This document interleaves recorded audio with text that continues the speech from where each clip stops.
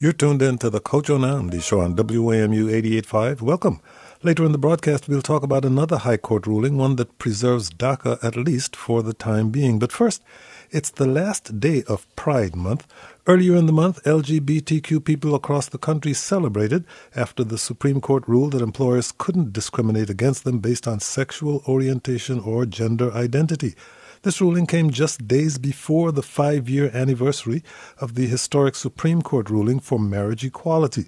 The ruling was a welcome surprise for the LGBTQ community, which has documented employment discrimination in nearly every industry. 1/5 of LGBTQ employees report facing some kind of discrimination while applying for jobs, with people of color suffering more than their white counterparts. Today, we look at what it took the LGBTQ community to win this victory and its next steps in the fight for equality. We'd love to have you join the conversation. Give us a call at 800-433-8850. Do you identify as LGBTQ? Have you faced discrimination in the workplace? 800-433-8850. You can send us a tweet at Kojo Show, email to kojo@wamu.org, or you can go to our website, kojoshow.org. Join the conversation there. Joining me now is Tom Spiegel, owner of the Spiegel Law Firm. Tom Spiegel, thank you for joining us. Well, thanks for having me, Kojo. Can you provide some background on this Supreme Court case? Who were the plaintiffs and how did it get to the highest court in the land? Yeah, so, prior to, there were 3 plaintiffs here. The named plaintiff, Bostic, was from Georgia in the 11th Circuit. And the court was addressing a split in the circuits about whether Title VII of the Civil Rights Act of 1964, which is the main federal anti-discrimination law in the nation, whether it covered the rights of the LGBTQ employees, because Title VII provides that people cannot be discriminated against on the basis of sex. And so that's really what teed up the issue for the court, is that the statute didn't directly address this issue, and there were circuit courts that had come down on different sides of this issue. And there were 3 named plaintiffs in this one. 2 of them were circuit courts had found that Title VII did provide those rights, and one, the 11th Circuit, where Bostic was in Georgia, finding that Title VII did not cover those rights. Well, Justice Neil Gorsuch wrote for the majority in this 6-3 decision. Were you surprised that he authored it and that he was joined by Chief Justice John Roberts? Yes, I was very surprised. I think many people on the legal community on both sides of this issue were surprised by this opinion, and a number of other ones. I think the advocates going into it knew that they had their arguments aimed at Gorsuch, particularly because he's what's called a textualist. So he looks to the letter of the law and deciding these issues. And there was a strong textualist argument that because of sex means what it says, and that is if you were going to take action against somebody in the workplace because of their sexual identity, that's included. And they won today, but that was far from certain going in. And I think many people, including me, if you'd asked me before the opinion came down, I would have, although I certainly support the argument that Title VII does cover members of the LGBTQ community, I would have said that it was we were probably going to lose it. Joining us now is Kiera Johnson, Deputy Executive Director of the National LGBTQ Task Force. Kiera Johnson, thank you for joining us. Thank you. It's really great to be on the show with you. What does this decision mean for the LGBTQ community? What will its impact be? Yes, this ruling means that it is illegal now to discriminate against LGBTQ people in the workplace. And that is going to have huge impact for people who have all kinds of employers across the nation. But I think even more importantly is that it sets up a foundation for the work that we have to do moving forward. There are still gaps that we have to fill. There's still discrimination that happens and that can happen. And we've got work to do, and this sets us up for further wins as we move forward. Well, the Supreme Court's decision comes at a time of racial reckoning in this country. Is it significant that this decision was handed down even as the Black Lives Matter movement is sweeping the nation? I think, when we look at, all of the SCOTUS decisions, right? We saw the upholding of DACA. We saw abortion access, a win in that arena as well. And I think the movement for Black lives and the social justice activists working together cross movements is showing that we're gaining momentum, right? These movements are growing, and I think all of this is a context that I don't know if you're a glass half full kind of person, signifies that we are moving in the right direction and we've got more wins coming. We'd love to hear from you. What is your view of the Supreme Court ruling? Give us a call at 800-433-8850. Send us a tweet at Kojo Show or email to kojo@wamu.org. Tom Spigel, your firm represents employees who have faced workplace discrimination. What have you seen in this region? Is workplace discrimination against LGBTQ people a major issue in this region? Sadly, yes. I think all kinds of discrimination continue to happen, certainly against the LGBTQ community. We of course have many progressive employers in our region who are on the forefront of anti-discrimination policy. And they should be applauded. But it's no question that it still happens in the workplace, and even in employers who, as a corporate body, want to do the right thing. You can have a rogue manager. You can have somebody, who's making these decisions who does act on a discriminatory bias. And, prior to this Supreme Court ruling, depending on what state you were in, you had really limited rights if you were in one of these states, that found that Title VII did not cover discrimination against the LGBTQ community. I mean, if you look in our region, it used to be, and Virginia's got new laws getting ready to come on the books, in fact, tomorrow, that will provide broad protections. But prior to that, you had strange situations where somebody in Virginia had very different rights for the same conduct than if you cross the bridge into D.C., where you had much more expansive state rights for the LGBTQ community.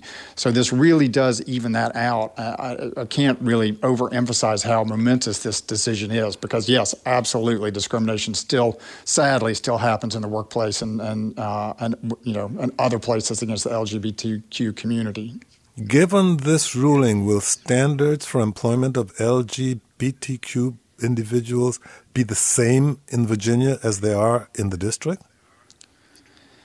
Yes. But the only reason I even hesitate a little bit is that, the Title VII still, applies to employers with 15 or more employees. So it will remain the fact that, the case that smaller employers are not covered by Title VII. And in states where there's not a strong state-level anti-discrimination law, you may have situations where, they are not protected. That's not true in the DMV. The D.C. Human Rights Act covers all employees. The Virginia Values Act, which goes into effect tomorrow, will in some instances cover smaller employers. So in this area, the things are certainly there's a brighter day for the LGBTQ community, at least in terms of workplace rights. Kiara Johnson, even though this ruling helps LGBTQ people in the workplace, it does not apply beyond it, but something called the Equality Act would. What is that, and what would it do? Yes. A lot of folks don't realize that this ruling is not a wide and expansive non-discrimination protection for LGBTQ people. It is still legal to discriminate against LGBTQ people in federally funded programs, including hospitals and college adoption agencies, public accommodations such as hotels and restaurants.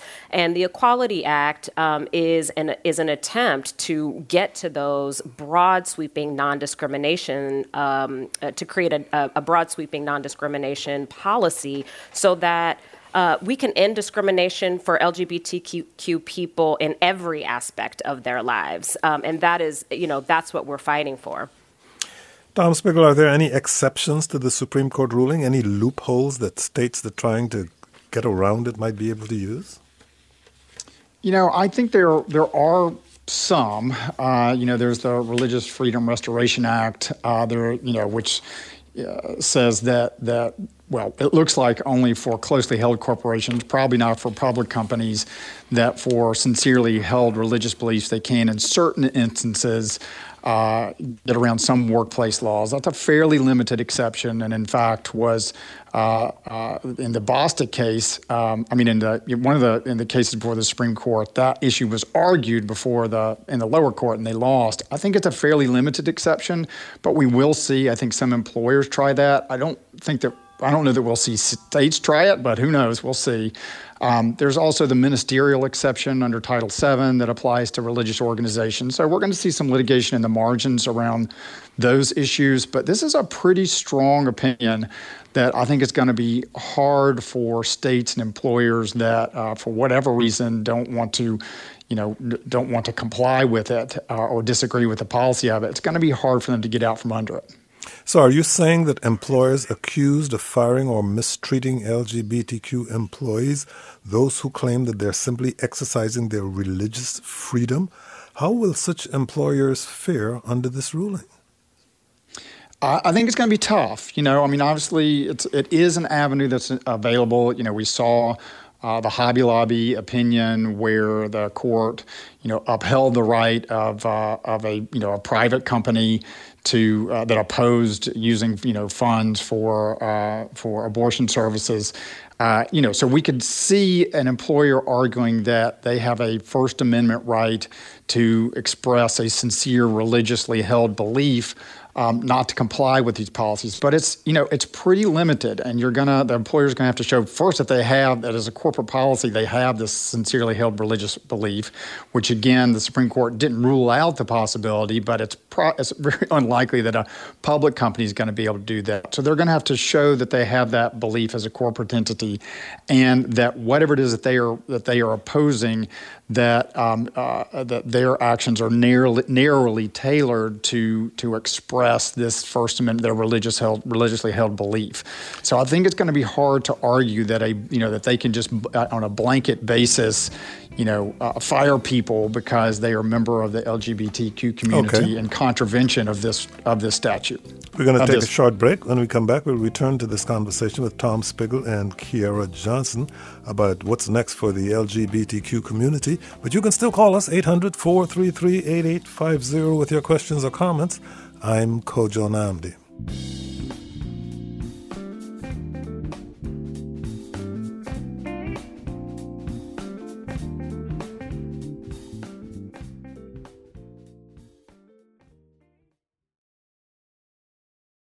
Welcome back. We're discussing, after a big win in court, what's next for the local LGBTQ community and in particular for LGBTQ employees.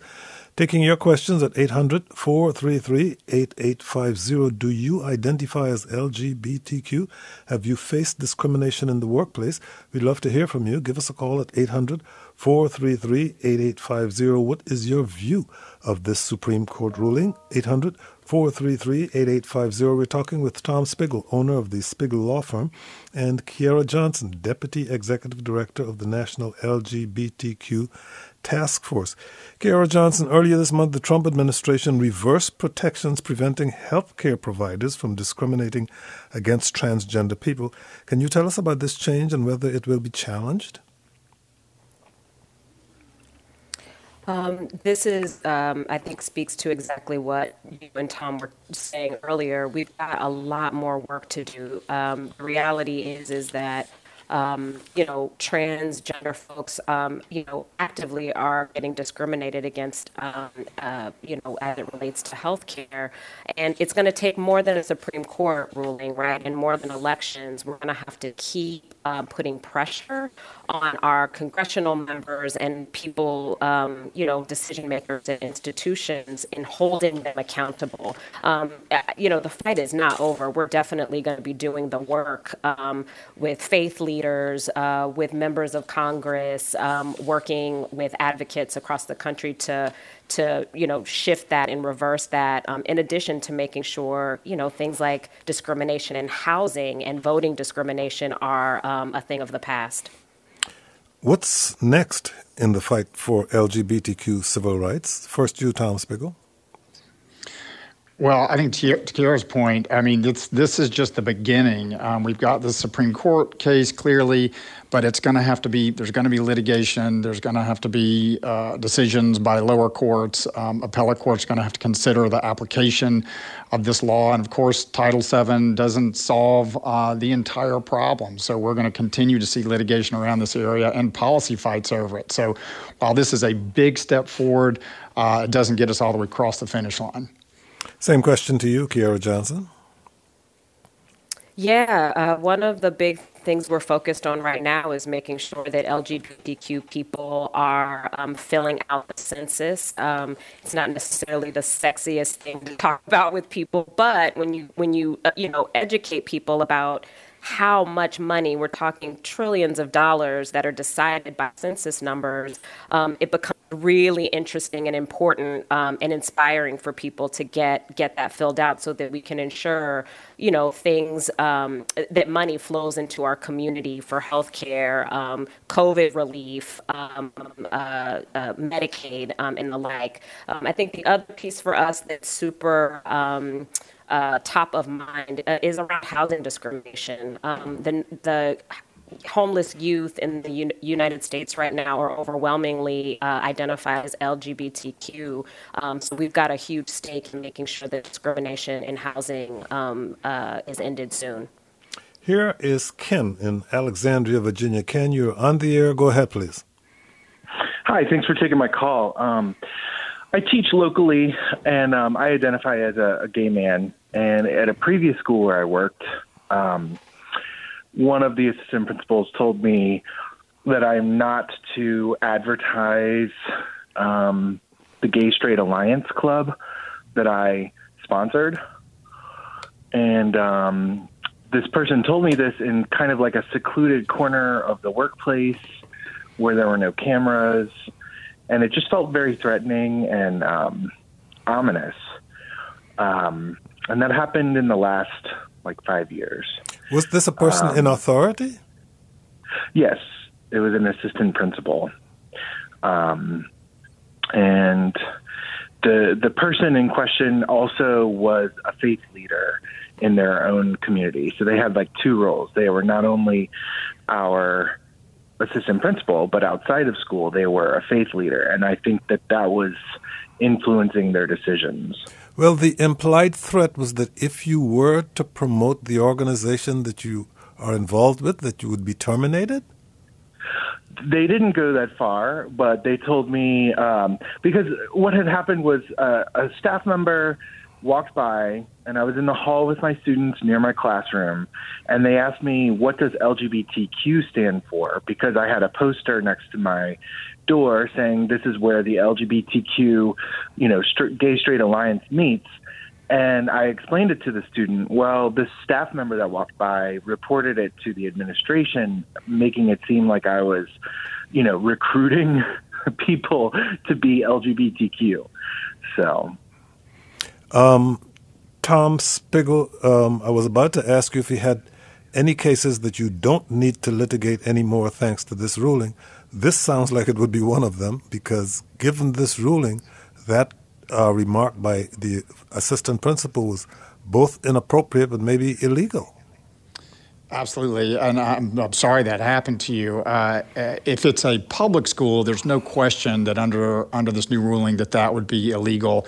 If it's a private religious institution, then we get into some of these other exceptions. But one important thing I think for everyone to know is that any claim brought under Title VII, you have to file, depending on the state, within 180 days or 300 days after the discriminatory event, or you lose your right to bring it forever.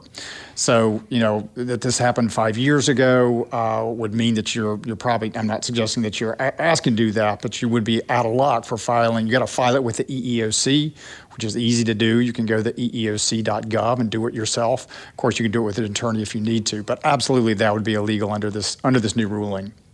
Thank you very much. Care to comment on that, Kiara Johnson?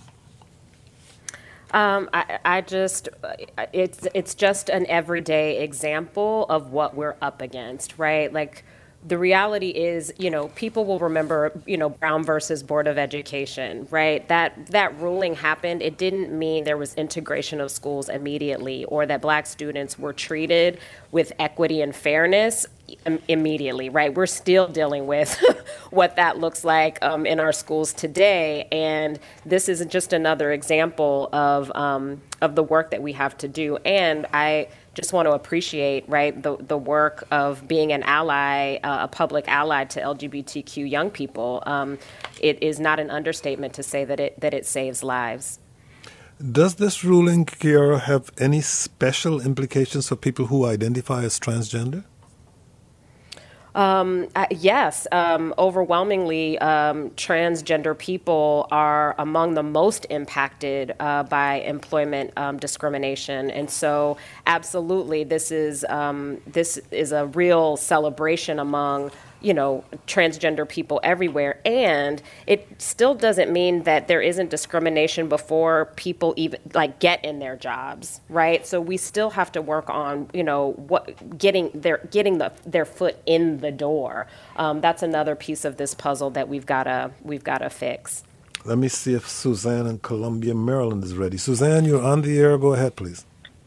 Hi, Kojo. I just wanted to say that I was so both troubled but also enthusiastic about the teacher that just called a little while ago, because I have a gender nonconforming 7-year-old, and we're in Howard County schools, very progressive, but we had all kinds of problems. We had a teacher say, oh, well, maybe he could save the dress up for the weekends. And I'm like, yeah, that's not really how this works. And they were well-meaning, but they just didn't get it. And, the school district has been very proactive, but the local schools don't always have the resource base to get it. And having an ally like that man in the school would be incredible. So the fact that he was deterred from being proactive and making a space that's safe for all kids is abhorrent. And I'm just really glad that, this will have an effect to make it safer for everybody. Suzanne, thank you very much for sharing that story with us. Finally, Kiara Johnson, do you expect any backlash in state legislatures over this Supreme Court decision? Will it push them to limit LGBTQ rights in other areas, say rights of transgender athletes to participate in sports? I definitely think, when we get a win on one side, it galvanizes the other side. And so, Tom was mentioning, the Religious Freedom Restoration Act and working with people of faith. I think that is a big part of our work to do. There is no civil rights battle that has not had faith. Only got about 20 seconds left. And getting them engaged and ready for the fight is essential. Kiara Johnson is Deputy Executive Director of the National LGBTQ Task Force. Tom Spiegel is the owner of the Spiegel Law Firm. We're going to take a short break. When we come back, we'll talk about another High Court ruling, the one that preserves DACA, at least for the time being. I'm Kojo Nambi.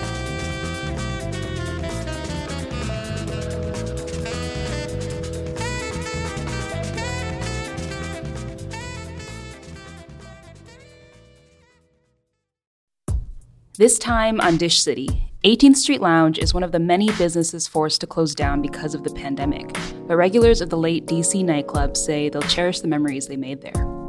During those times when, I didn't have a person to go call up in town to go do something, I knew I could go there and feel like I wasn't alone. On Dish City, how one club changed the course of DC nightlife history. Listen wherever you get your podcasts.